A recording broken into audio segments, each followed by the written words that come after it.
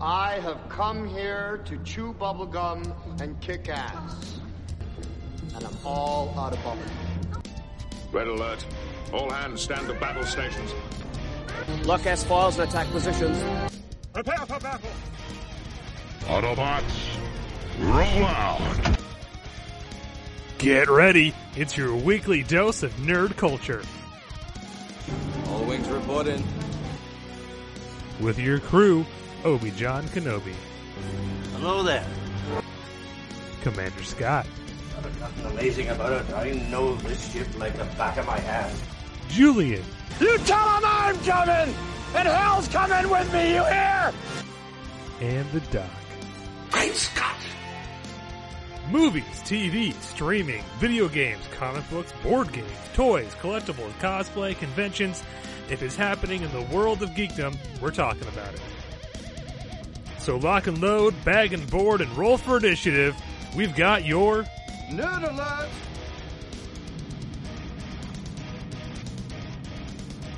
That's right. Raise shields and man your battle stations. It's a nerd alert. Welcome to the first ever episode of the same old show. This is Nerd Alert.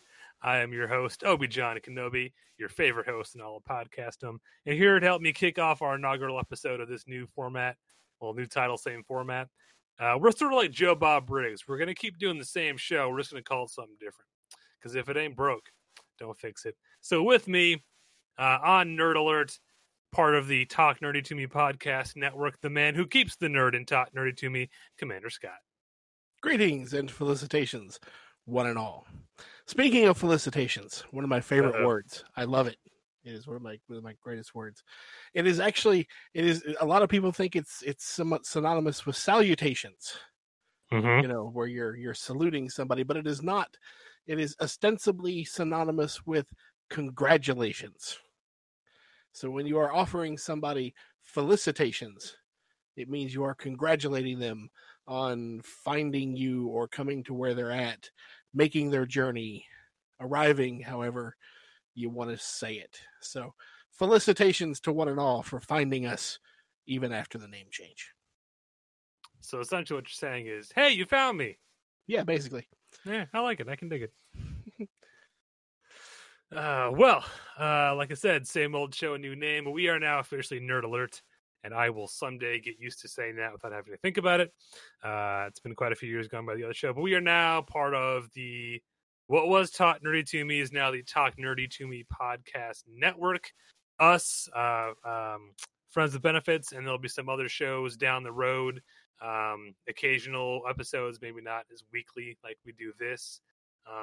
But you might see some appearances of Paracopping with me and Captain Chris. Potential we might bring back some old stuff like Pitch Me, or I'd watch that with me and the Doc. So that's what all the changes are going around. Really, we're just changing the names and kind of reclassifying some stuff. It's the same hosts. It's the same great content. The show, like I said, is basically going to be the same thing. We're calling it something different. But it's going to be myself, Commander Scott, the Doc, Julian, or some combination thereof of the four. Because even though we have four hosts, I don't think all four of us have ever actually been on a show together. We'll be here. If it's happening in the world of geek culture, we'll be talking about it. And that's basically what the show is. Hopefully we'll be informative. Hopefully our opinions will be entertaining. That's it. So, less said the better. Let's get intros out the way. Dive into our first topic. So hang on. Great content. Great content. Is that what we're going with? We're going with great content here. I was really content, middling content. I was shooting for mediocre. That's okay. That's kind of where I aim. We're gonna aim for fantastic and see where we fall. Oh hell! We're gonna shoot for the Avengers. And we might make it to the West Coast Avengers. No. You're gonna go with that. Great Lakes Avengers is where we might end up. We are the. We want to be the Justice League. We might end up Justice League Detroit, but we're still the Justice League. So there's a deep cut for you comic book nerds. So hard. Speaking of superhero teams, our first topic this week. Scott, you and myself both spent some time this past weekend playing the beta for Square Enix's brand new Marvel's The Avengers game, which officially comes out September 4th, I think so. Yeah. That sounds great. for PS4, Xbox One. I think it's on Switch. I could be making that up. It's on PS4. I didn't look past that because I don't know anything about a PS4. But you can look it up. You got the internet. That's how you found this show.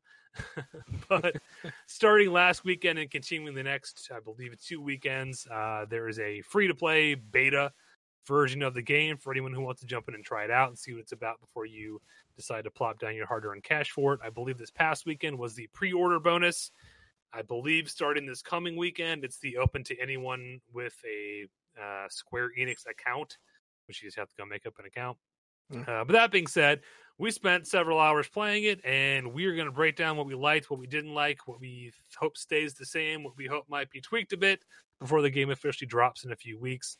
That being said, Commander Scott, what did you think about the game, or what we played of it? Well, I think the game really lives up to its working title, which is The Avengers Beat Up Hordes of Generic Robots. Yep. Overall, the gameplay is not bad at all. It's pretty, I thought, typical of its genre. I've not played a lot of these types of games, but everything was fluid, and the controls were somewhat intuitive. I kept doing other things when I wanted to run, though, because I think they did something wonky with one of the normal run buttons, but that was okay. I did like the characters. I like the fact that all the characters had the same range of attacks and abilities, but they were all very flavored to them. Yeah, and that's a game like this where a part of the draw is going to be eventually there's going to be a very, very deep bench of characters to play as. That's their long-term goal for keeping people interested in the game. In fact, we know at launch you'll be able to play as Hulk, Thor, Cap, Black Widow, and Ms. Marvel, the current Ms. Marvel, Kamala Khan. Iron Man. I think, yeah. Actually, we haven't confirmed, though, that Cap is going to be playable past the A-Day intro, though. We'll get to that. Get to that. Trust me, we'll get to that. But that's your core team. And then I believe about a month after that, they're going to start launching free DLC characters. The first one we know will be Hawkeye. And if you're a PlayStation owner, you'll be able to play as Spider-Man at some point. Some data hackers got into the beta and started tearing through the code and apparently discovered code for Kate Bishop Hawkeye and She-Hulk. Which makes sense because essentially it's just a palette swap for characters that, you already have a move set for Hulk and a move set for Hawkeye. You just make a different character model for them, do some new voice recording. So I believe both of those are plausible. They'd be pretty easy. The video game equivalent of an action figure head swap. Just use the same body, put a new head on it. Yay, the Prince of Thieves line. Yeah. We need to do a topic, or do that as a topic. Laziest toy lines.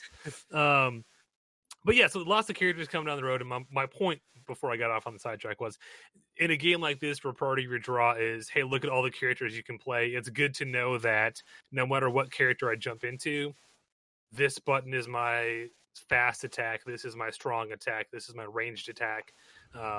Even though the flair for each character, Iron Man's fast attack isn't going to be the same as like Black Widow's fast attack, which won't be, they're all different, but your controller layout, logistically, I can jump into any character and know that, I might not know exactly what Hulk's strong attack is, but I know if I hit triangle, it'll do the strong attack.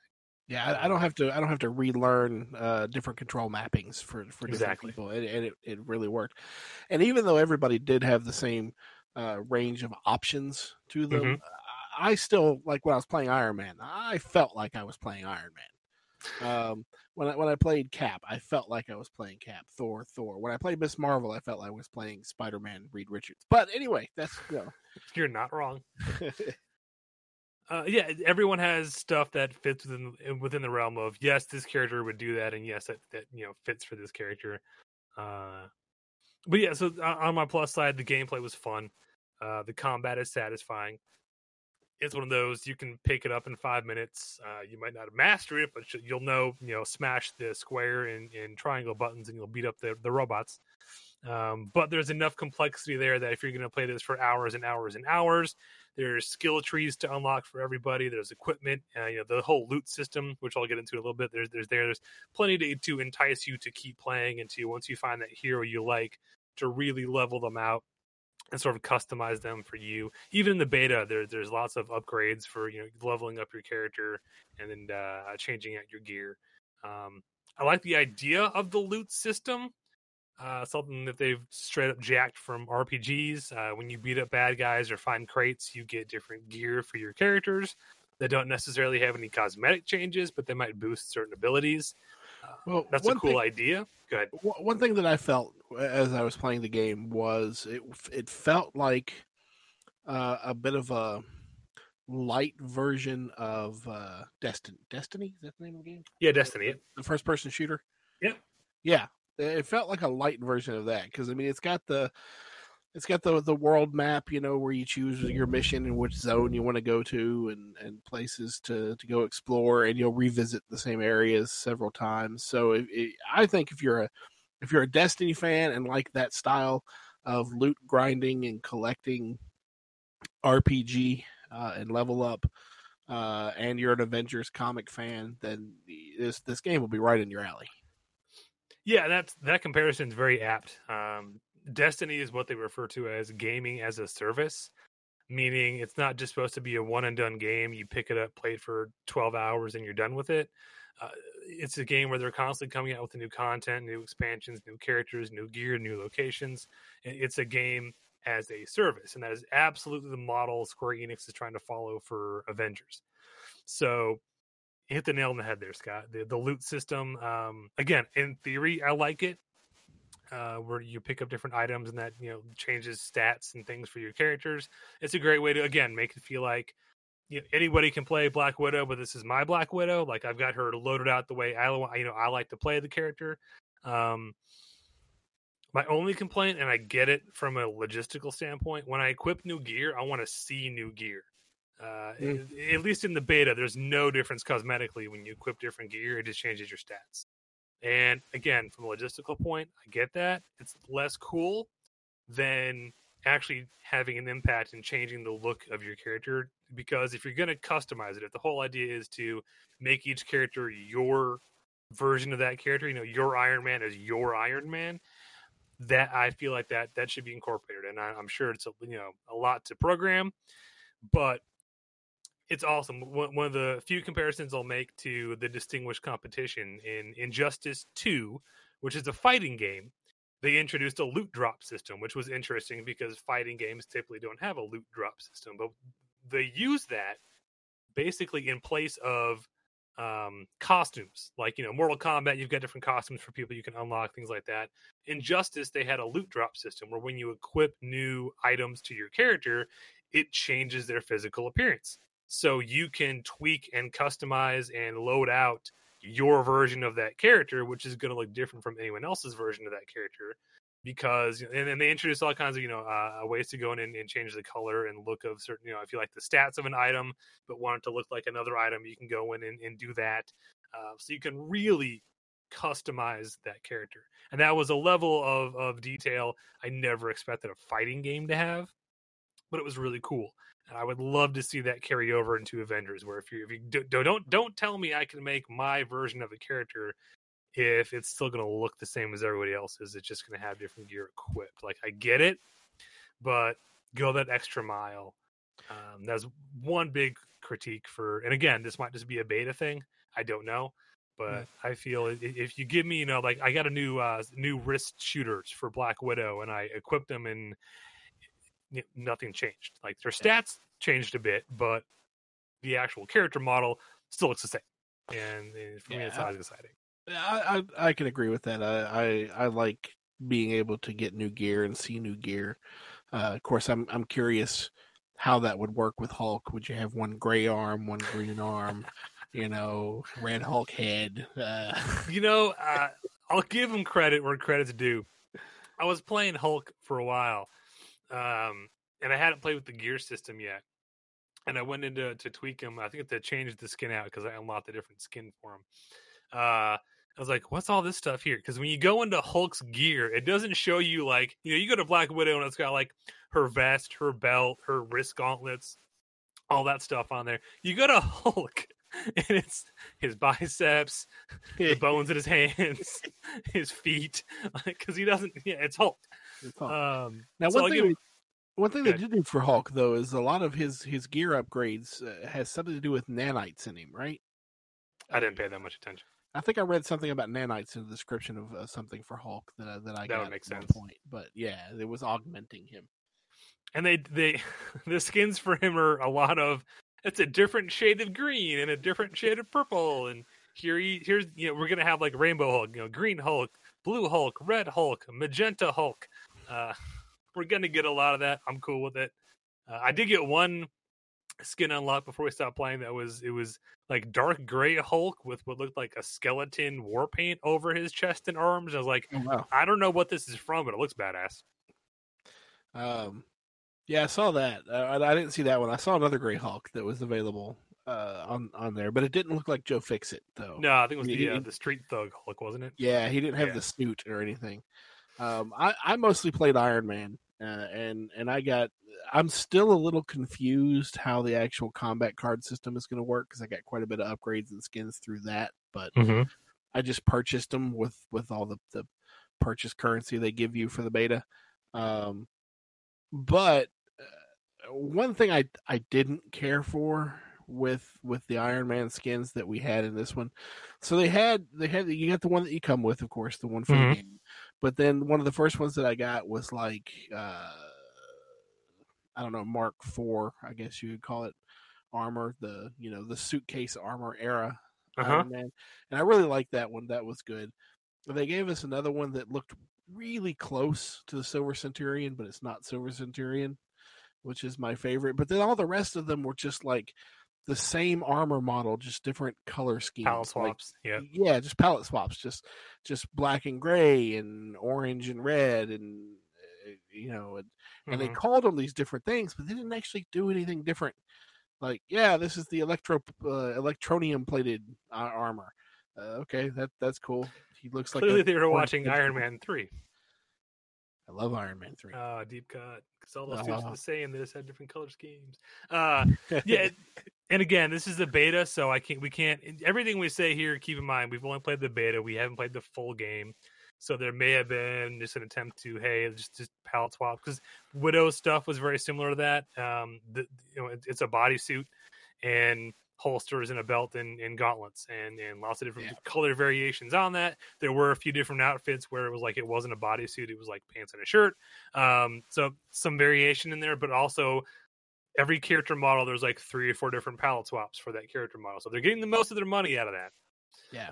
And that works for most of these characters, but we'll see going forward how many actual different character designs there are versus just it's a palette swap of the same thing.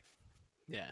Overall, I enjoyed the game. And Monday, when I got home from work, I opened the beta just out of curiosity to see, because they can't actually stop me from opening the app, obviously. Right. So I opened it, and of course, it gets to the title screen, and it won't let you go any further because it can't contact the servers. They take the servers down. But I felt myself being a little disappointed because I couldn't be Iron Man that afternoon, and I was having fun being Iron Man. So everything about it, I'm a guy who absolutely loved the Marvel Ultimate Alliance games, mostly the first one. I was in college when that hit, and me and my buddies would get together. It was one of the few games we could all play 4-player co-op, and we could all pick our favorite Avengers and just go to town. It was lots of fun memories of playing Ultimate Alliance, and this feels very much like a 2020 update of that same idea. Get your friends together, pick your favorite Avenger, jump in and play. I love the addition of a storyline because I'm a guy who still expects my games to have a single player campaign. And this feels very much like it's built around that. But they've also recognized that online is the future of gaming, and there's plenty of there's the harm room, which is the simulator training room where you had different tasks and things to do in there to unlock gear. Then you basically have, I think they call them battle zones, which is once you unlock a location within the story, you can revisit that big map, and it has different tasks and things for you and your friends to go do as missions later on. So the further, I imagine, the further you progress in the story, the more zones you'll open, the more locations and things you'll have to do, in addition to stuff like daily and weekly challenges, things like that to keep you enticed, to keep you coming back. It seems very well rounded. If you just want to hop on and play by yourself and go through a couple of the story missions, you can do that. If you want to get together with some friends and play a few rounds and then hop off and go make dinner or whatever, you've got that option. Like it feels very much, you can play it for as little as long as you want, whatever kind of experience you want. They kind of got you covered. And one thing I'm really excited about, and we talked about this a long time ago when the character models were first released, I'm very glad this is not MCU, the video game. I love that Square Enix is from the ground up building their own Marvel universe. And granted, yes, some of the suits don't look as cool as the MCU ones. Oh, well, fine, get over it. There's going to be suits for days when this game comes out. You can change it out. Plus, they don't have to pay likeness rights. So, exactly. But I like that it is a fresh new take on the universe. And just like with the movies, Square Enix gets to draw from decades of comic books as far as the looks for the characters, the storylines they're doing. In fact, the next thing I wanted to talk about was what we've seen of the storyline so far. I'm really enjoying. It's very much Blues Brothers Avengers Edition. This big event happens. It splits the Avengers. They're disassembled. And then years later, Kamala Khan comes along to reassemble the Avengers, to put the band back together. And it feels like, anyway, that I imagine Act 1 will basically be a road trip of traveling and getting the band back together before we reveal that Cap isn't really dead. Yeah. Because that's absolutely happening. Oh, yeah. They're not going to leave him dead through the entire thing. My only question is, will that be an Act 1 reveal or an end of Act 2 reveal? Because by the time we go to Act 3, he'll be back. No, I believe that'll be end of storyline. I don't think they're going to draw it out that long, man. I think they are, and I think they are because, they want people to play through the entire story, obviously. But right. Like you said, it feels like it's going to be a play for service format. So I believe they're going to come out with the expansions and the extra storylines. This will not be the only main storyline for this game. Oh, definitely not. There will be further stories. So I don't think Cap will be revealed and playable at the end of Act 2. I think he'll be revealed and playable at some point in Act 3. So maybe midway through Act 3, I'm not sure. Then afterwards, you can use him to just go battle in the different zones and level him up and do all that cool stuff. But we will find out next month. One thing we did learn, though, yes, just to give everybody a heads up, when you are playing with your friends, which in my opinion is one of the best ways to play because I like playing with my friends. Yep. When you get attacked and you're off by yourself, yelling over here does not help. It does not tell them where you are. Well, we had a bit of a glitch. There is the game does a good job of minimizing the player HUD, so your screen isn't clogged with lots of like health bars and energy bars and that kind of stuff, and waypoints and stuff like that, and inner field of vision. That's one thing I did like about this game. So if you're looking around and trying to find your teammates, because again, most of the times when you play a game online, above the head of the figure of your friends is their screen name or username or something to indicate, oh, that's them. That's not the default for this game. If you hit up on the D-pad, it will show you the logo of where all your friends are on the map and where your next objective is, and then they'll disappear after a few seconds. The glitch we had was, for some reason, Scott's indicator stopped working.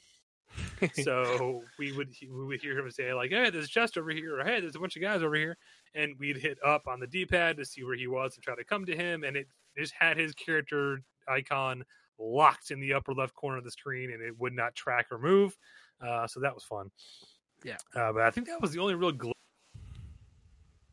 glitch we encountered during the gameplay. At least the only one I encountered. Yeah, I don't think there was we did have a little bit of a hiccup when we first tried to link up in multiplayer, but I think that was more user error because we didn't know how the pace worked.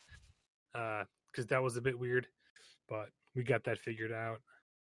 But the storyline seems really cool, and again, the reason I'm glad we're not locked into the MCU timeline is it looks like this is going to be a much, because of practicality, a much larger, robust Marvel universe than the MCU.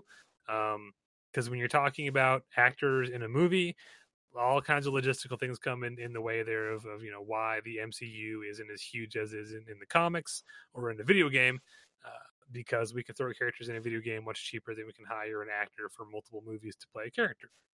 So AIM is a big part of at least his first storyline, and that's awesome because that's one of the big missed opportunities I think the MCU had was developing AIM. I agree, and I think it looks like they're using him to great effect here. If we don't get a MODOK cameo sometime, I'll be disappointed. But I like that it's Marvel, so you know all the key players, but it's a new Marvel universe, so you don't necessarily know all the details. And that's fun to get to jump in and explore a new Marvel universe, knowing that all your favorites are going to be there at some point. So I'm excited. I can't wait to get my hands on the beta. Dude, we can hope. We can. Can we get a petition started? What's that petition site? I want to get started. Which character moveset would best apply to Forbush Man? All we need then is a palette swap. I feel like we can make that happen. You never know, man. You never know. And that's the fun. They're already. I'll give them Square Enix credit for this too. Is yes, they've got your core. If you've only ever seen the Avengers movies, if you've never read a comic, if you only know of Marvel Universe from what's in the movies, they've got the characters you expect: Iron Man, Thor, Hulk, Black Widow, Cap. Eventually, like they've got the big hitters.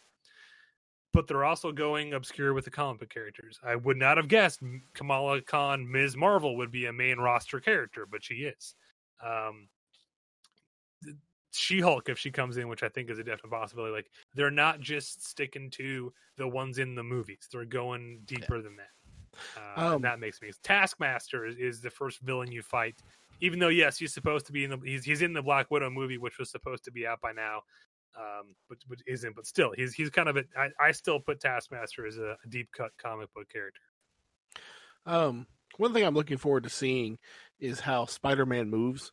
Yes, because I made the Reed Richards Spider-Man joke for Kamala Khan because she has stretchy abilities like Reed. Yep.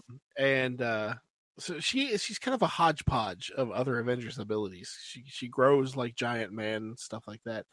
But when she moves around, she reaches out with her hand and kind of swings like Spidey a little bit, using her stretchy abilities. And but when you do it, you jump and you have to be able to grab a hold of an anchor point. It's not like her hand doesn't just go off screen. So I'm curious how they're going to do Spidey, because there's not enough anchor points throughout the city that I saw in the demo. Once again, this is a beta, for him to web swing. So I'm curious if when you get Spidey, if there will be more anchor points for him just to web Widow swing. has the same ability. She has the grapple she fires, and I would assume Hawkeye has a grapple hook arrow he'll use too. Just to help navigate and platform a bit. Yeah, but that's when you're jumping from like platform to platform, and you jump and you get the little indicator on the platform. Yeah. But I'm talking about web swinging through the city. You just make things grapple points for Spidey that aren't grapple points for anybody else. Yeah, that's what I'm curious. Is that what they're going to do, or are they going to do something else? We will find out. And us, because we own PlayStations. So all you Xbox people can suck it.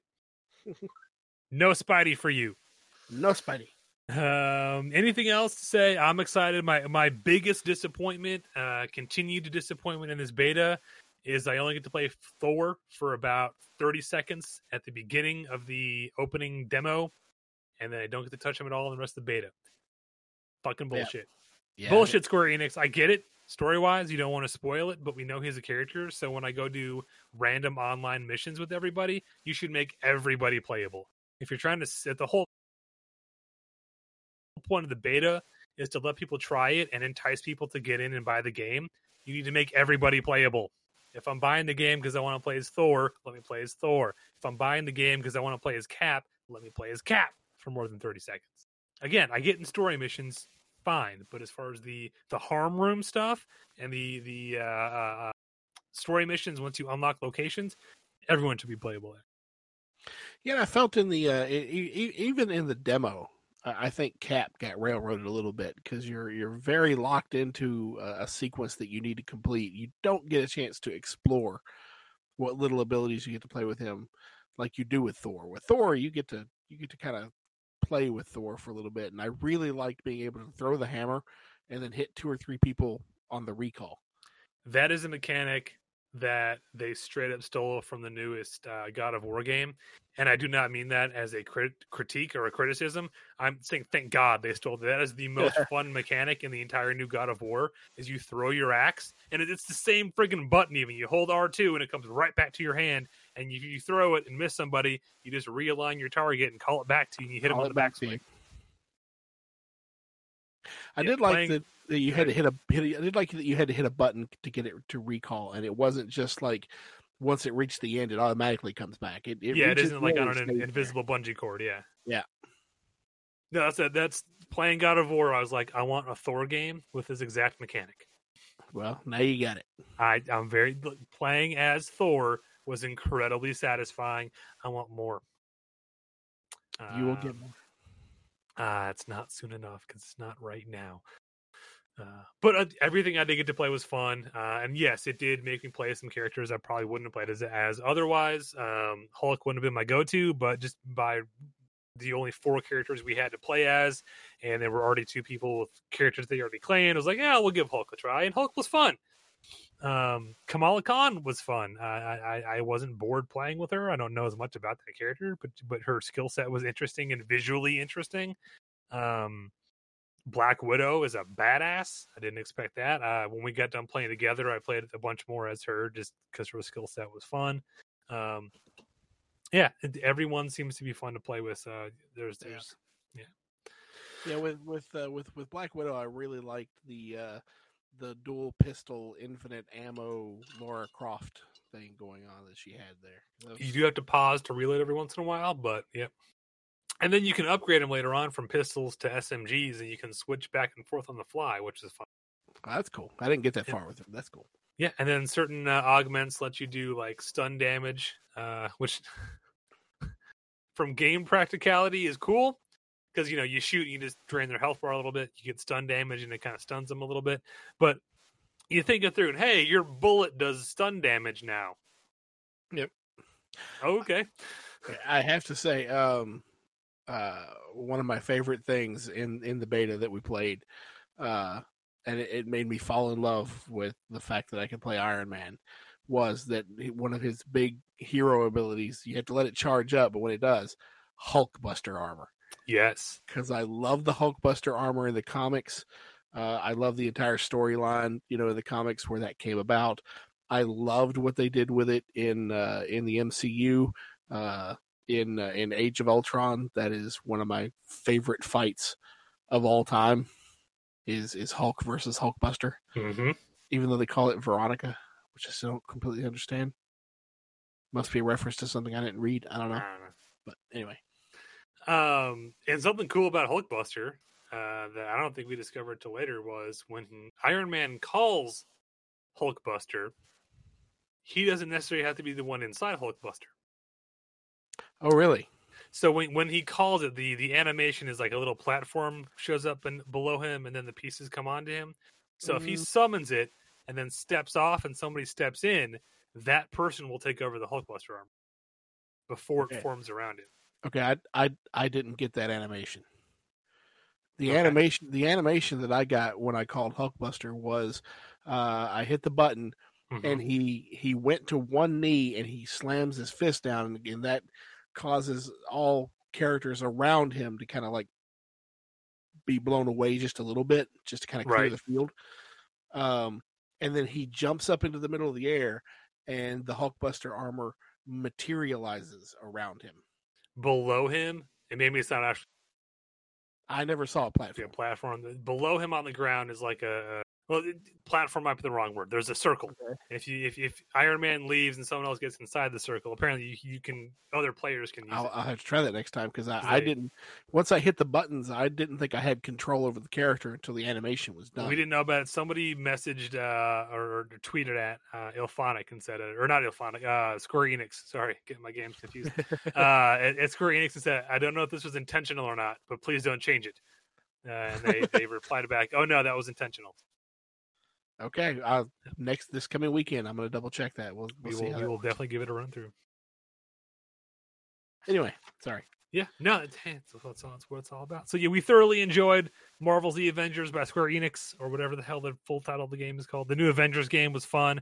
You've got 2 more weekends to try it out, beta, before you go in to buy it. It comes out, I believe, September 4th. I think we've all already pre-ordered and can't wait to get our hands on the full game. Need to go in and make a quest off work that day because I ain't doing shit until I get my hands on Thor again. But yeah, it's fun. Give it a try. It's free. Go on, make a Square Enix account and try the game out for a few hours. You can waste your time on a lot worse things. So, anyway, that was hard good. transition. Story I can't believe we're talking about. And a story that, even as a huge fan of this property, like this property is a big part of my childhood. I'm confused and intrigued by this story. And I'll get into why. Fucking Knight Rider is making a comeback. It was announced this week that I don't want to call it a reboot, a new Knight Rider movie is currently under development by James Wan, which is the only reason I'm holding out hope for this property. If you don't know the name, James Wan is the guy who behind the Conjuring series, Insidious, the first Saw movie, Furious 7, and most recently Aquaman. He's transitioned from being a horror guy to an action guy. He's producing some kind of, I don't know if it's a reboot, a legacy sequel, a reboot-quel, whatever you call it, some kind of project based on the Knight Rider property. That's pretty much all that was announced. So with that huge blank slate, Commander Scott, what do you want to see from a new Knight Rider movie? Well, I mean, I love Knight Rider. I grew up with the original Knight Rider on television. In fact, I can remember the first episode of season 4 when Kit has his molecular bonded shell neutralized and he's dropped in acid. And he's completely destroyed. And I remember watching it with my parents and it was devastated and everything. Kit was gone. Of course, he gets rebuilt, obviously, because we have a whole season to get through.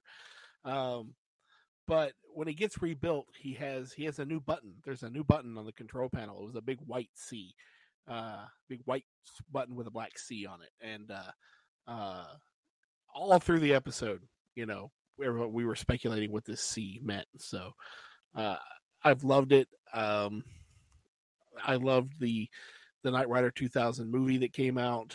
It was a TV movie that was a pilot for a series that never got picked up. And then you had Team Knight Rider in the 90s, which is horrendous. God, it's horrible. I'll have to take your word. And then you had the Knight Rider 2008 series, which I liked overall, and I wish it had continued. But Knight Rider is not a property that does reboots well at all. Yeah. Look, I love Knight Rider. I also watched Knight Rider as a kid. I had a toy Trans Am that wasn't even a Knight Rider toy, just a random Trans Am toy. That was the Knight Rider. I had a Michael Knight action figure, and I had this random all plastic Trans Am like toy car. Not remotely to scale, but damn it if I didn't try to cram Michael Knight into that car to get it to work. And then I had a black Lamborghini that I made my mom buy because I thought, being a dumb kid, I thought it was Kid in Pursuit mode. I didn't know Lamborghini was a whole different car. But that was my my Kid in Pursuit mode toy. I love the show. And I loved the well, I don't say loved. I enjoyed the backdoor pilot for, was it Knight Rider 2000? I remember being confused as to why Kit was red now, but it was a fun, TV movie to get to watch. I didn't know Knight Rider was the thing until I was at Universal Studios, and they had a bunch of the vehicles on the backlot tour, and I was like, "This is before the internet," so I didn't hear about it. And apparently, none of my cable stations didn't carry it because it was a syndicated show. I was like, "What the hell's Team Knight Rider?" And then I was super pumped for the 2008 series because it was going to be a sequel series with the son of Michael Knight, and the Hoff was coming back for a cameo. And I watched the TV movie pilot thing. I was like, all right, it's not bad. It's not great, but it's not bad. You can build off this. And then I just remember, I think it's the first or second episode of the series proper, where we spend almost half the runtime of the episode, Kit's on fire, driving back to base. And we spend like 10 or 15 minutes, Kit's on fire, driving back to base. Kit's on fire, driving, and we get back to base, and we got to fix Kit. Like, we didn't leave the building the whole episode, and I'm like, guys, you have a show centered around a car that can do cool things. Did you maybe take the car out of the garage? Maybe? Just a thought. But that was pretty much, they did tweak the show down the road. I think after like the 6th episode, they kind of retooled it going into the rest of it to boost ratings, and it didn't quite work. But yeah, I lost interest fast in that 2008 series. See, I watched the 2008 series all the way through when it was on the air, and I loved it overall. I was really upset when it didn't get picked up for a second season, because while it's not perfect, it is a first season, and there's no such thing as a show that's perfect in its first season. Right. Except for Avatar: The Last Airbender. Sure. I've been watching a lot of that right now. Sorry. But now I will say there were things that I really liked. I liked the idea of the original designer of the first Kit basically pursuing his life's work and improving on it. I liked the nanite technology to make the car indestructible versus the super secret uber miracle chemical formula of the molecular bonded shell, which worked in the 80s, but we're updating. One thing that Kit could do in this new movie or new series that I did not like was the fact that it could transform into a GMC truck. Yep. Thankfully, placement. They were on their way to phasing that out because they stopped using it early in that season, and you could tell that probably was not going to make another appearance, because I liked him being able to transform. I mean, Kit's always been able to transform. In the 4th season of the original series, he got super pursuit mode, so we've had that. The White Sea, which I mentioned earlier, was convertible mode Kit. He's always been able to do weird things. There's one episode, but it was still built around a Trans Am chassis. It wasn't suddenly turning into a truck. Yeah, exactly. So I agree. Turning into a truck was too much of a stretch. And if the series had continued, I was really hoping they were dropping that. But overall, and I mean, I think one thing that probably hurt it more than anything. Actually, let me back this up. Okay. I think one of the reasons why the original Knight Rider worked for 4 seasons, and it's had a hard time being rebooted or continued, is twofold. One, Kit was futuristic and revolutionary, in the 80s. There was nothing even remotely like it commercially, not commercially, but for private home user available. Yeah. Now technology is a lot more futuristic now, so it's very hard to get, the vehicle even more futuristic than what we have. Not impossible, just difficult. And second, the performance of William Daniels, is that his name? Yep. The voiced Kit, because he made him warm and personable. His performance was exemplary. He played well with Michael, even though they never actually shared his screen time because William Daniels just comes in and records his lines. But it was his performance, I think, that really nailed down the formula. because even though Val Kilmer, I think, did a really good job of Kit in the new or the 2008. I keep wanting to call it the new series. Fuck, it was 12 The years newest ago now. series. Yeah, the latest series. Even though he did a fine job, his Kit was cold and he was Vulcan Kit. Yeah. Whereas Kit in the other one was personable. He was warm. He had a sense of humor.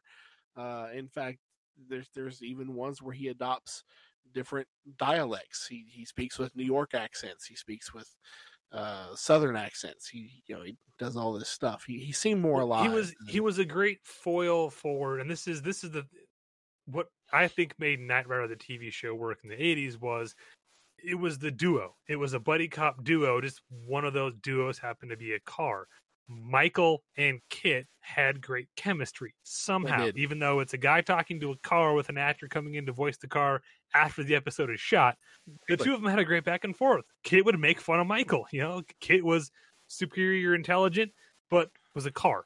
So he's limited to what he can do. He doesn't have the gut instincts that Michael has. So the two of them played well off of each other. It was the good cop, bad cop kind of thing. The by the book cop, the by the seat of your pants cop. And together they're unbeatable. That kind of dynamic, which again shouldn't have worked the first time, but did back in the 80s. And I think that's a big thing you have to try to recapture if you're ever trying to do Knight Rider again. Yeah, is you've got to somehow find that right chemistry again. And hopefully they're just right now, because Michael Daniels right now is 92 years old. Just get him in a sound booth and have him read the fucking dictionary. Because if you're getting in, we'll get into this a little bit, but what do we want to see out of a reboot? My first and foremost thing is do not make it a reboot. Do not try to reboot the entire story of Knight Rider into a 2-hour movie. Don't do that. Don't do that. You've got a legacy sequel on your hands. Make it a legacy sequel. Even when they're bad, they make more money than straight reboots do. Go to IMDb and check my facts if you think I'm wrong. But even when they're bad, legacy reboots tend to make more money. And that was, a big mistake with the Ghostbusters 2016 is they tried to do a full-out reboot, not a legacy sequel, and people want to see those legacy characters. Sure. So make it a legacy thing. Make it, 2025 or whenever the movie comes out. Flag still exists. That's the Foundation for Law and Government, which is who Michael and Kit worked for. It's the Knight Industries 2000 program, still functioning. This is the newest incarnation of it. But give Hasselhoff a Nick Fury-esque role of he's running Flag now. Have a cameo from the original Kit. If not putting the original Kit into the car. Cash in on the things people want to see. I'm not saying build your whole story around David Hasselhoff, but if you make a Knight Rider project and you don't put David Hasselhoff in it, people are going to be disappointed because those things are synonymous. So and the other big, go ahead. Sorry, with the exception of the David Hasselhoff and a Nick Fury-esque role, you realize you just described the entire plot of Knight Rider 2000, right? Yeah, I'm fine with that. Literally, you just said, "Hey, watch Knight Rider 2000. Make a higher budget version of that." Yeah. My other thing is don't make the car red. My last thing is it's fucking Knight Rider. That thing is synonymous with an 80s black Trans Am. Don't make Kit another kind of car. Well, don't make it a Mustang or a truck or a motorcycle. Pontiac doesn't exist anymore. You can't make it a Trans Am. Somebody owns the rights to that car. I don't give a shit. Make it an 80s Trans Am. Make it Knight Rider. That's true. I believe, don't quote me on this, but I believe GM did actually buy the rights to Trans Am, but the one that they're building now it looks like a current Mustang, but it's got this weird Smokey and the Bandit Firebird thing painted all over it. Cool. So, I don't give a shit. 82 Trans Am? I don't care. I don't care who has the rights, how much it costs. If you have to go buy it from some redneck out in Texas in his backyard, I don't care. If you're not going to do the 82 Trans Am, you're not doing Knight Rider. Well, you're not doing a 59 Caddy ambulance, you're not doing the Ecto-1. That's certain cars, certain vehicles are synonymous with certain properties. If you're not doing that stupid, ridiculous two-tone black GMC van with the spoiler on the back, it's not the A-Team van. If you're going to buy this property, and give it a fresh coat of paint because you think there's some mileage in it, you think you can rebrand it, cool. But certain things are synonymous with it. And I have a little bit of hope for that because in addition to all the fine movies James Wan has done, he's also an executive producer on the new MacGyver TV show, which I haven't watched any of. But not that MacGyver is synonymous with the car. But MacGyver was successful enough that we attempted a Magnum PI reboot, and they were smart enough to keep the Lamborghini in the Magnum PI. Like they realized, that's the thing people expect from the original. So like if we're trying to get people who are fans of the original show, certain things are expected. I don't think it was a Lamborghini in the original show. Whatever it was. Or no, it was a Ferrari. Ferrari, that's what I meant. I'm sorry. I was thinking back to my Pursuit Mode Kit toy. Sorry. So first of all, yeah, Kit is synonymous with a black, somewhat sporty car, a little bit sportier than the Shelby GT that they tried to pull off, which I liked though in 2008. So I don't think they're going to get a Firebird for whatever reason that because once again Pontiac doesn't exist, and I don't think anybody else is going to go with it. So they're going to have to use something else. And also because I think the current one is being discontinued, but I'm not sure. So it has to be, but personally, I think if you're wanting to bring it more futuristic, don't confine Kit to a car. Keep him primarily in a car. You got to have the car.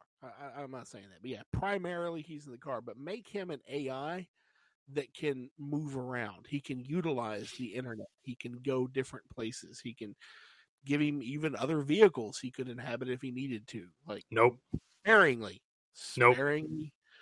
but make him an artificial intelligence that can do things beyond the confinement of the car when he needs to. Then you're just making Ultron. Yeah, make Kit Ultron. That's what I want. Don't make.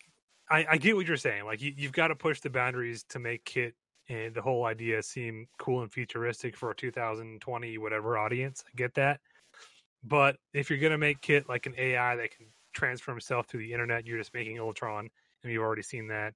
Like Knight Rider is intrinsically built around a man in his car. I agree, and you keep that primary. Yeah, I'm not suggesting that. You see Kit in a helicopter every other episode, or in planes. Airwolf, my bad. Except for the fact that Airwolf didn't have an AI. It was just it's the Night Wolf with a K. It's the. Oh, I see. Gotcha. We can sell more toys that way. Hey, only if we can get what's his name back. I can't remember. Saint. Did he have a Saint in his name? I don't know. From Airwolf. Anyway, I'll take your word on it. But yeah, like, don't stray so far from the concept it's not Knight Rider anymore, and realize that for better or worse, Knight Rider is synonymous with certain things. And again, I get Pontiac doesn't exist anymore. Fine, somebody still owns the rights to that vehicle. Money will fix that problem. If you're not going to make it an 82 Trans Am, you're not doing Knight Rider. Enough other projects have come along the way and failed that I think that's a pretty well proven point. Like that car is synonymous with that title. And if you're not going to have the Cylon whoosh whoosh thing on the front, you're not doing Knight Rider. Well, even the 2008 had the whoosh whoosh in the front. Yeah, it was stupid. CGI'd in. It was CGI'd in. I agree. Use a practical effect on that. I agree. Yeah. Lazy. But no, again, the only reason I'm holding out hope for any of this is James Wan is producing it, and he's got a pretty good track record. No other details really announced. Again, we don't know if this is a reboot, a sequel, a legacy thing, whatever. I don't know. No word on any casting whatsoever or what the story is. Just James Wan is producing a Knight Rider movie. So, yeah. No, when I was looking into this before coming on tonight, there was something that I found because I was looking at other Knight Rider reboots because that's what kind of refresh myself. And there was something that I found I'd never heard of before. It was Knight Rider 2016. And I'm like, I don't know what this is. So I started looking and everything. First of all, it's a skit, is what it is, Oh, and you boy. need to go check it out because it is hilarious. Just go on YouTube and type in Knight Rider 2016. You'll find it. Does it have the Hoff? It does not have the Hoff. Okay, see, I'm already disinterested. No. It's like a 4-minute skit, and it's just funny as shit. Okay. I also downloaded and watched a little bit, or I skimmed through Knight Rider 2010. Oh, that has nothing to do with that. Has nothing to do with actual Knight Rider. It has a car. It's a Mad Max post-apocalyptic ripoff thing. Yeah. Yeah, I'm like, okay, The car with miniguns. Yep. This is weird, but okay. Yeah. No, I forget what network that was on. Yeah, they suckered me into watching that when it first aired too, because it was like, oh, it's a new Knight Rider thing. Because you put Knight Rider in the title, and John Peacock will watch it at least one episode. Yeah, I didn't even know it was. I never heard of it until yesterday. I have a feeling that was one of those. The script was written as something else, and someone's like, call it Knight Rider, then people will watch it. This is true. It has fuck all to do with Knight Rider. But so there you go. There's our thoughts on the James Wan produced Knight Rider movie that may be happening. If it happens, I don't know. There's a lot of question marks right here, right now. I say we go for it. And since it's him, I say we cast Jason Momoa. All right. So 5 months from now, when they're announcing Jason Momoa is starring in the new Knight Rider movie, you can say you heard it first here. So, anything else you will have to get off your chest about a Knight Rider reboot, legacy sequel thing? I hope it's good. I hope it works. I doubt it will because they never have. It was lightning in a bottle, and that's hard to recatch, man. But, yeah. And what really throws me is when I first saw the headline, I was like, because again, they made a new MacGyver TV show, a new Magnum PI TV show. I was like, oh, they're gonna make another Knight Rider TV show movie? What? That kind of threw me for a minute. But I did learn something new, which is interesting when I was doing research for this, because we're gonna spin off this a little bit. So Knight Rider is getting a reboot. Briefly, what other 80s properties should get a cool reboot? And while doing research into that, I learned, are you familiar with the name Stephen J. Cannell? I am not. Super famous producer from back in the 80s, mostly a lot of hit TV shows. But the entire catalog of work that he did is now owned by Disney, which means, among other things, the A-Team, Knight Rider, Greatest American Hero, a bunch of other stuff are now owned by Disney. I think Knight Rider. Maybe I'm wrong about that. Let me look him up again. But his entire body of work is now owned by Disney. Which okay. Yeah. Let me pull up. Here you go. Stephen J. Cannell. Rockford Files, Greatest American Hero, Wise Guy, Silk Stockings, The A-Team, The Commish, Hardcastle and McCormick, Renegade for you 90s kids, Baba Black Sheep, Beretta, 21 Jump Streets, streaming through here. Yeah, tons of guy was a huge TV producer. He also made some movies, but all his stuff is now. I liked a lot of those. Yeah. So for doing Knight Rider, I'm gonna go ahead and pitch this because it's a slam dunk. It's already been done before. Can we get a sequel to the A-Team movie? Oh God. Oh, if they could get that cast back and actually do a sequel, by God, that would be awesome. Such a great movie. So better than it deserved to be. Casting was just dead on, and some of those roles are hard to cast. Yes. But I loved every minute of that movie, and it feels very much like a setup, and we never got the sequel. We didn't. Unfortunately, it just didn't. It had a $110 million budget. It only made like $180 million worldwide, so it just didn't make money to financially bring in another one. That being said, I'm sure this guy signed for more than one movie, so they shouldn't cost an arm and a leg to get back. Give us a $75 million A-Team movie. If you can make Deadpool on $68 million, you can crank out another awesome A-Team action movie. You don't need lots of dumb CGI for that. It's the A-Team. But a great cast and really, really deserved a sequel. Yeah, it was a wonderful cast. It was beautiful. I loved it all the way through.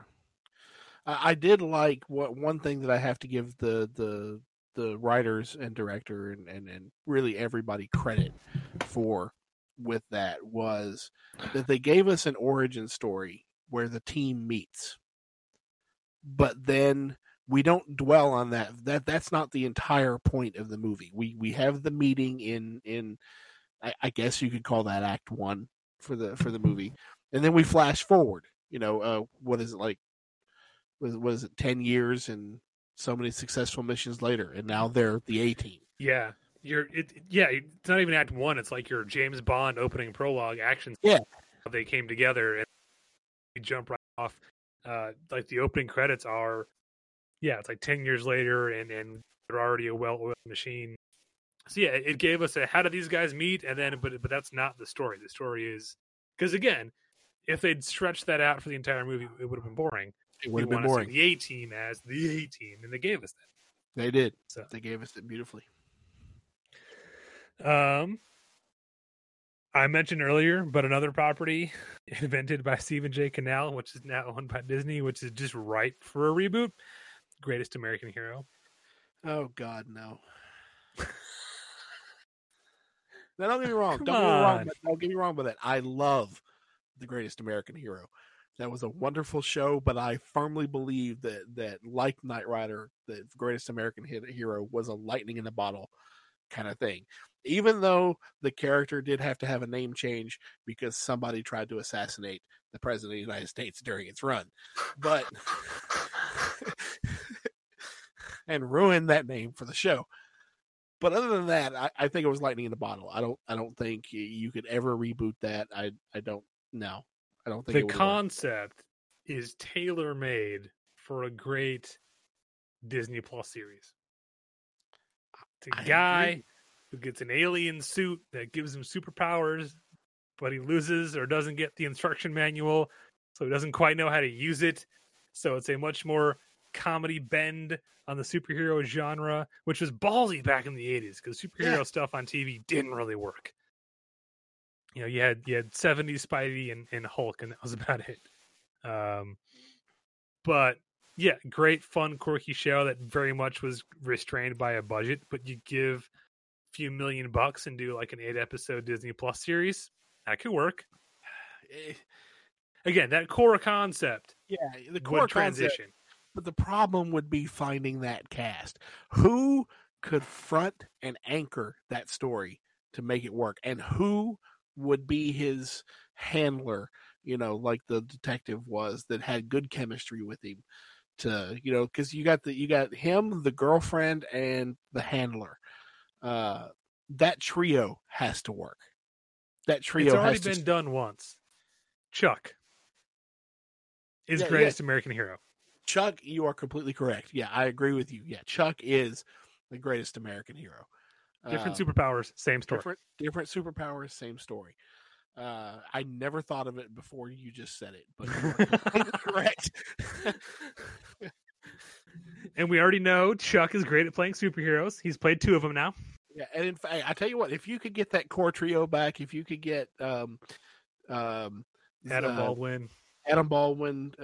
What's her name with the Russian lady name that I can't remember that played Sarah, and Zachary Levi. Yep. Yeah, you could get those back. They could pull off The Greatest American Hero. I would watch that shit in a heartbeat. So it's doable.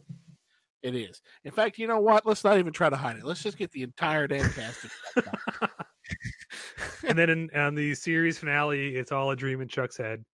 Exactly. He fell asleep in his Halloween costume, which happens to be the original Greatest American Hero costume. Fade to black. By God, I like it. Call us Disney. We work cheap.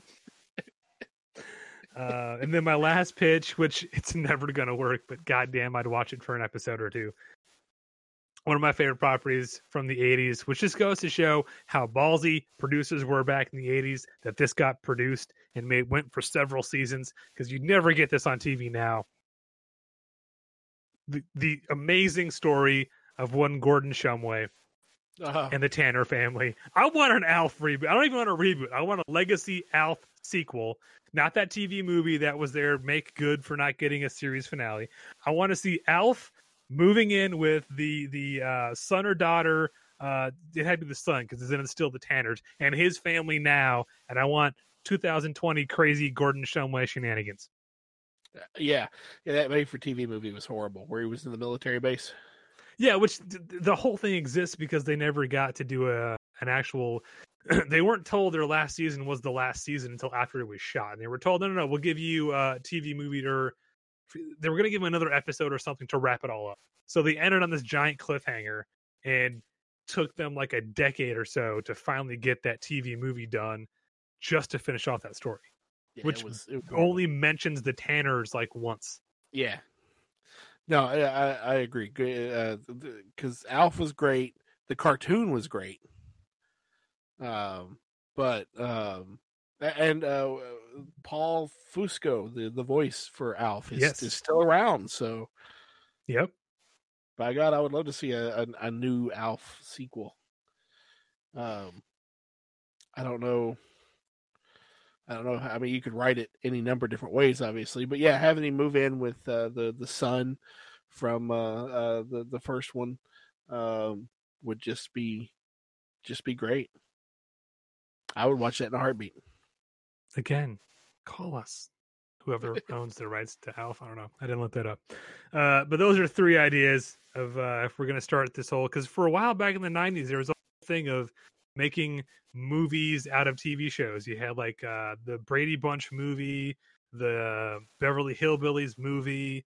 Then we had a Starsky and Hutch movie, which was like a weird comedy thing. Like that was the thing for a while. It was like 70s TV shows getting weird 90s reboots. But it reboots as comedies. That's what kept screwing me over. Yeah. And I think that's what messed up. The Brady Bunch, it worked because they kind of made fun of the Brady Bunch. It was high concept, yeah. Yeah. Starsky and Hutch, I didn't care for, but I think I didn't care for it because it was Ben Stiller being Ben Stiller, and I don't like it when Ben Stiller is Ben Stiller. That was like early 2000s. So it was like, who was this made for? Because your audience never watched the show. Yeah. And but they did the Chips movie, and it really upset me because they went with the whole 70s TV show as a comedy thing. Whereas I think if you had done a Chips reboot as somewhat of a serious kind of drama with some comedic elements in it, of course, you gotta have comedy around the edges, but as a serious, successor to the show as a legacy sequel, I think that would have worked very well. We don't talk about the Chips movie. That was one of my fondest shows from childhood because the main character's name was John, and he was awesome, and he was a cop, and that was my sole aspiration as a child of a certain age was I want to be a cop because everybody cool on TV is a cop. Ponch's name was John as well. Shut your mouth, you Pontarilla bullshit. I love you, Larry Wilcox. You got done wrong. Yeah, we're gonna talk about the Chips movie. It's a bad movie. But those are my off the top of my head. That might work. I don't know if you have any, Scott. Oh no. Okay, cool. No, not off the top of my head. Sorry. It's fine.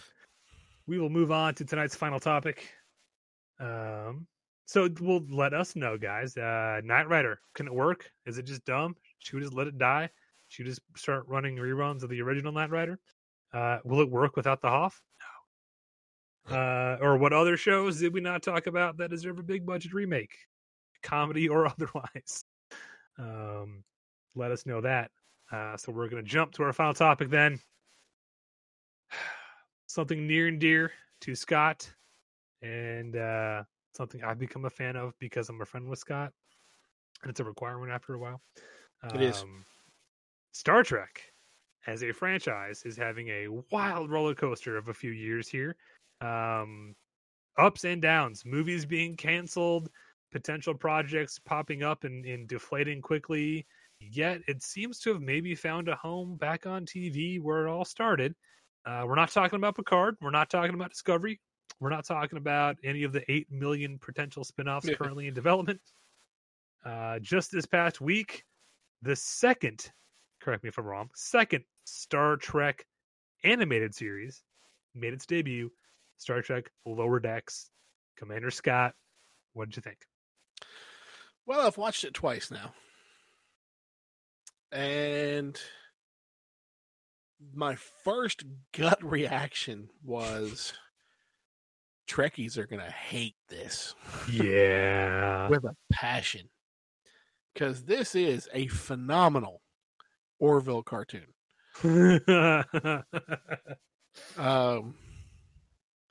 That being said, I've watched it a second time, and I also watched. So today I watched the Ready Room episode with Will Wheaton, going over the first episode of Lower Decks, and I'm going to defend Lower Decks. Okay. And I know this is going to be a weird stance for Trekkies, because as far as I know, it's getting bad reviews. I don't think it's getting good reviews. But you've got a Star Trek series that is animated and is somewhat poking fun at the extreme side, and at the less extreme side exploring the lighter side of Star Trek. And Trekkies are not known as the most tolerant bunch of fans. In fact, they're downright hateful. They're assholes. I try to be a very open-minded fan when it comes to any of my fandoms, partly because I like new material. I mean, I'll go back and watch the original series. I'll watch Next Gen, DS9. In fact, I just finished the last episode of season 5 of Voyager today. But I always like new material. I like getting new stuff. And it may not always be what you want, but it's what you've got. You either try to see it for what it is, or you just dislike it and don't watch it. But so this series takes on it's following some young ensigns in the lower decks of the ships. In fact, they actually call them lower deckers. And the bridge crew is, this elitist group of, assholes is the way they're portrayed. Mm-hmm. But keep in mind that this is the USS Cerritos. It is a California-class starship, and it is it is not a frontline vessel. It is one of the lesser known vessels. It doesn't get important assignments. In fact, even in the first episode, they go on about the fact that one of the most important things that a starship can do in the Star Trek universe for the Federation is a first contact mission, which is first contact with a newly emergent warp capable society. Well, the USS Cerritos doesn't do those missions. It does second contact. It is the ship that is dispatched to make sure all the paperwork is signed and they're spelling the name of the planet right and blah, blah, blah, blah, blah. There's some jokes that I did not like in it, of course. There's some jokes I did like the shot in the opening sequence of the starship flying by, and there's this space monster suckling on one of the nacelles. That made me chuckle a little bit. Let me pause you real quick. Yeah. So, first of all, you talked about reception. Currently, based on one episode, yes, the series has a 66% Rotten Tomato score, 35% audience score. Again, based on one episode. And I'm with you. I think in general, again, based on one episode, it has an awesome concept. And we've talked about that briefly, I believe, on other episodes. But the concept of following a crew, but not the bridge crew, is something we've never really done in Trek before, and is an interesting way to come at the property of Trek from a new perspective. I think there's gold to be mined there. I don't know if this is the property that'll do it, but what I did enjoy is, like you said, these are all people who they're not on the bridge. They're on the lower decks doing the less important work. But again, it's all about finding a new perspective. And what is let me back up. The A plot in this story for this first episode is what the B plot would be in a regular Star Trek episode. Yes. And the A plot of this spoilers, zombie disease taking over the ship and running rampant. What would be the A story in any other Trek series is the backup story. because they're not involved. Yeah, and the fact that you have two lower deck crew members who are continuing a date during the zombie apocalypse on board the ship.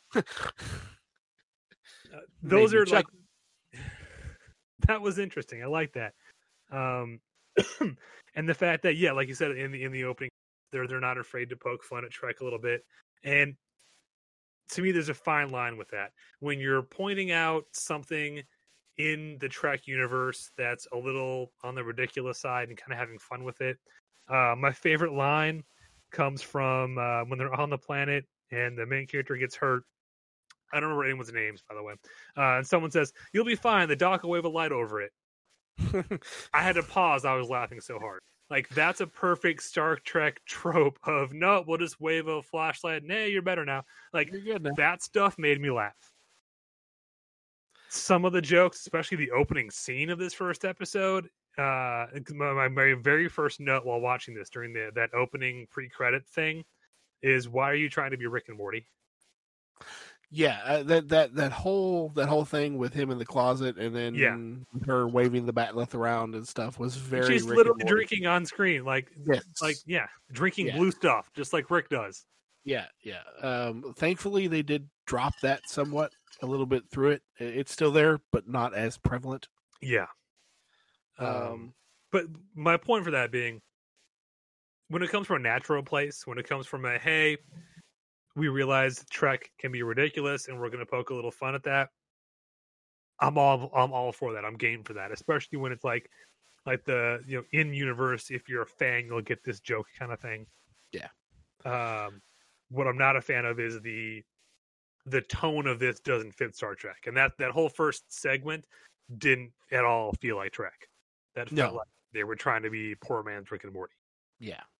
Now, as far as the tone is concerned, there's one thing that I want to address here, because I know one of the complaints that's going to be with the Trekkies and with people who know Trek is that, well, Starfleet officers don't act like this, because the bridge crew, the first officer, he's a complete asshole. He talks down to some of the people. I'm gonna give a spoiler here. The captain of the ship is the main character's mother. The main character was a higher ranking officer, but she thumbs her nose at authority and she got demoted and everything. So now she's on the she's in the lower deck. She's back to an ensign, which is where she kind of prefers to be. The captain of the ship is her mother. Her father is an admiral. And her mother wants to put her in the brig, but her father says you can't put her in the brig. She likes the brig. But there's going to be people who are saying, "Oh, Starfleet officers don't act like this." Well, I'm going to bring up some stuff that maybe some people have forgotten. First of all, lest we forget, there was a character called Ensign Rowe, who literally was taken out of prison, and given a commission back of ensign, and was assigned to the Enterprise. And Captain Picard did not want her. He actually tried to fight her posting to the Enterprise because of who she was and what she did, because she was an officer who thumbed her nose at the higher Starfleet authority, and she was demoted because of it. So this is a character we've already seen before.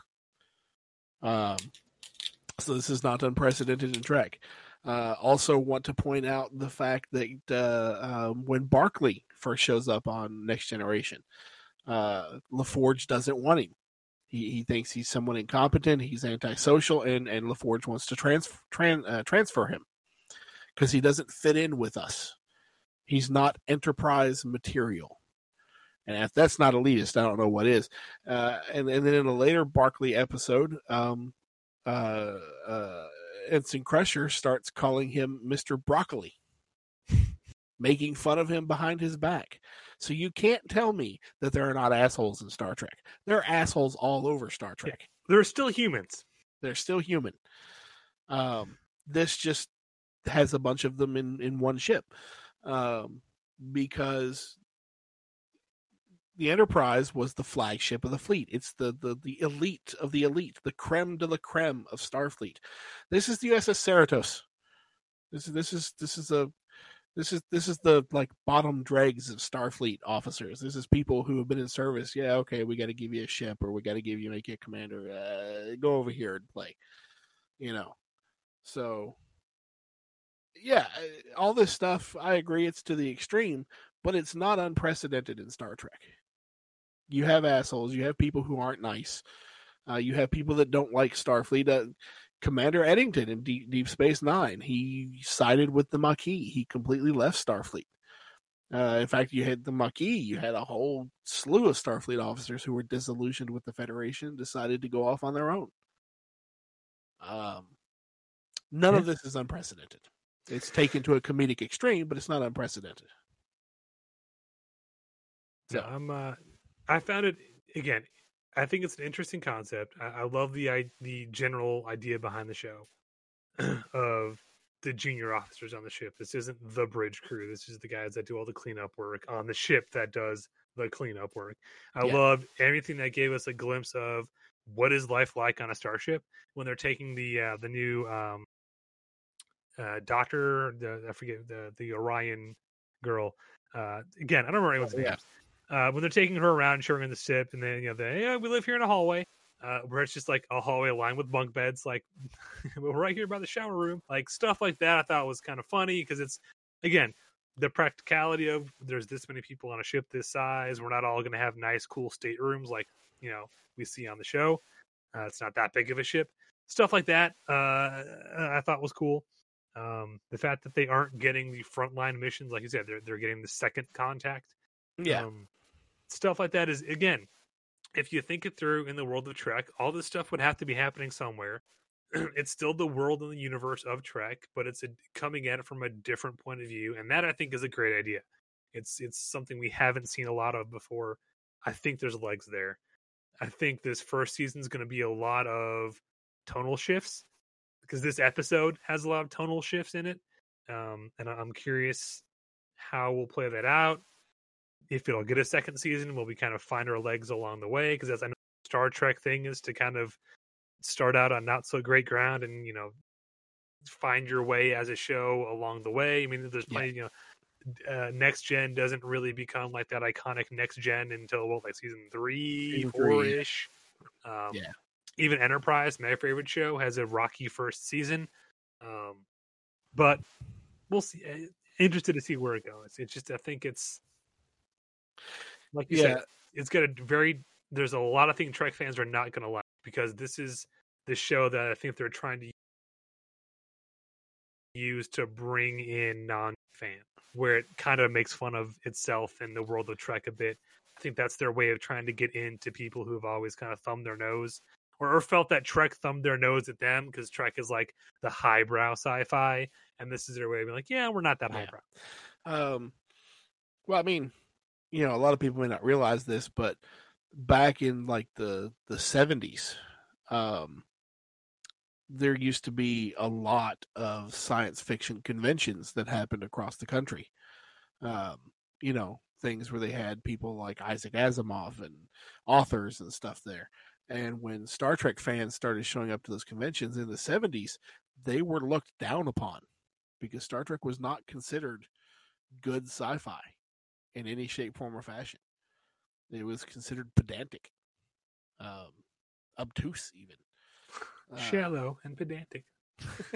Some things that I liked in this was I like the engineer because I like the fact that he has a cybernetic implant. Though we haven't found out exactly why he has a cybernetic implant yet.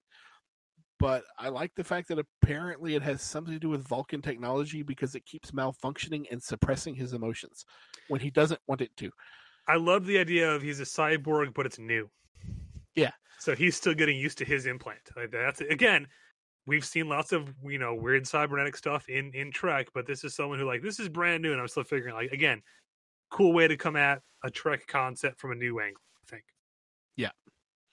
I think there's a lot of stuff here that could be good. Like you said, I think it's got to have time to find its voice. You cannot condemn something on one episode alone. No, you can't. I do have a practicality question for you, though. Sure, go ahead. When in Trek is this supposed to be set? because the uniforms are different. The ship design could be from pretty much any era, but the screens look very next gen. I'm confused. So, as far as I know, this is set, I believe, in 2380, which is just after the Next Generation. Okay. Give me just a second, and I will confirm that. But I believe so. It's literally just a few years after Next Gen ends. Okay. Um, Because the phasers look next gen, and the monitor stuff look next gen. Yes. Well, in fact, it's funny you bring that up because so the graphics for the Next Generation, as far as that iconic look, so that look is affectionately known as LCARS. Okay. Okay. LCARS. It stands for Library Computer and Retrieval System. Okay. Okay. And it was designed by Michael Okuda, and a lot of other stuff, not the displays, but a lot of the other aesthetics of Next Generation was the result of, or thanks to his wife, Denise Okuda. If you ever get a chance, there's a good interview with them, and Denise actually tells about how she met Michael and how they got involved in Trek. It's actually a really good story. But Lower Decks actually has Michael and Denise Okuda as, you know, that they work on the production to get the look right. So everything that they have is very steeped in Next Gen. All the sounds are Next Gen. The phasers are Next Gen. Tricorders Next Gen. LCARS Next Gen. Even if you look at the panels of the walls of the ship itself, it's LCARS. They incorporated that into that just for a little bit more of an aesthetic. But yeah, all that is done on purpose because it's right there on the heels of when Next Gen occurs. Well, thank you. I knew you were the guy that cleared that up for me. Because this is animated, so I didn't know, like, is this set during a certain time period, or is just like because it's an animated show, we're just going for an amalgam kind of look of everything? Or no, it's set during an actual time period, as far as I know.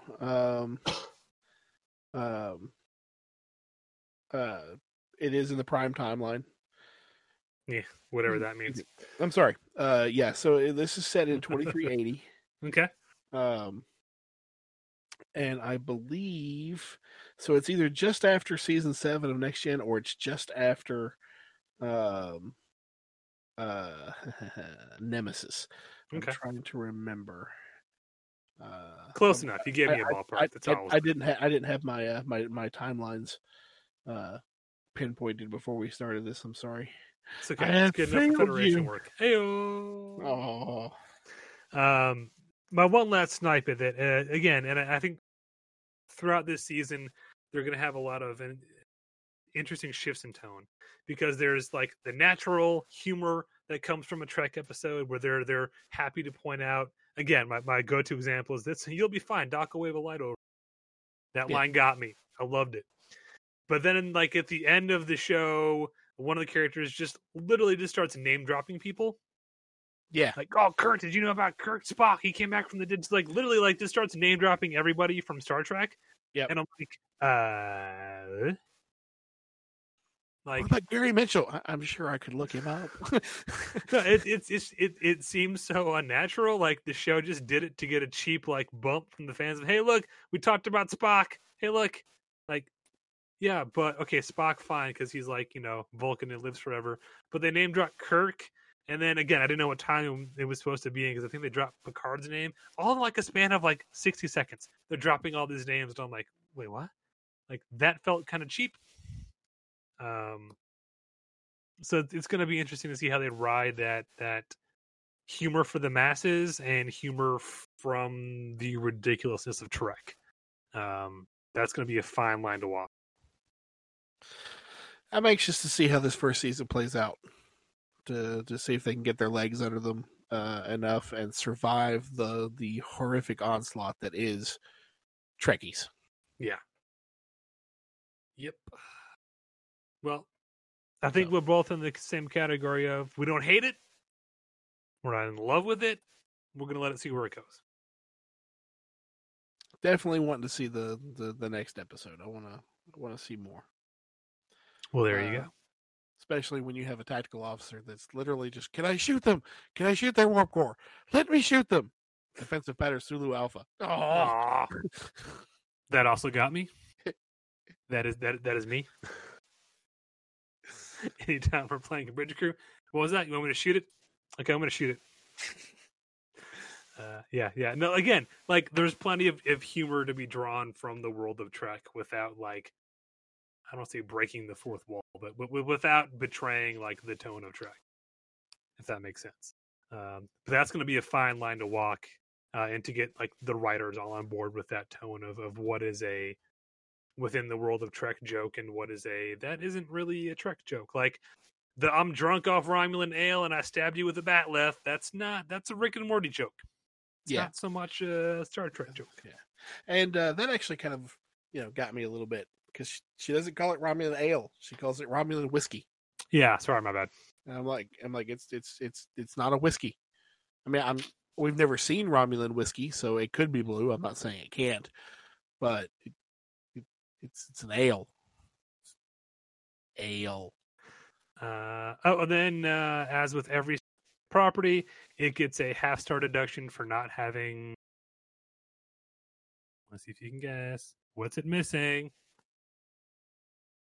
Andorians. Andorians. Okay. Automatic half-star deduction for no Andorians. Speaking of, did you watch the Ready Room episode? No. So at the end of the Ready Room episode, they have a sneak preview for this week's episode. Mm-hmm. And there's a scene where the captain is walking down the hall. She's walking down one of the corridors with somebody else. And she's talking and she says, I need to have some kind of a cool catchphrase I can say when we go to warp, like warp it or something. What do you think about that? Again, that's what I'm talking about. Perfect in-universe joke that the Trek fans will get and laugh at, but it doesn't like bend over backwards. It doesn't feel out of place. That's perfect. It was very good. Let us know, what did you think about the first episode of Lower Decks? And believe me, when season 1 is done, we'll come back around and do a how did it go first season kind of breakdown. But we're intrigued and entertained at this point, and we'll see where it goes. Very true. And with that, we are out of topics for today. So thank you, Commander Scott. Thank you, sir. Scott, for sticking with me through some technical difficulties. Thank you, audience, for tuning in and finding your weekly Nerd Alert. We'll catch you next week.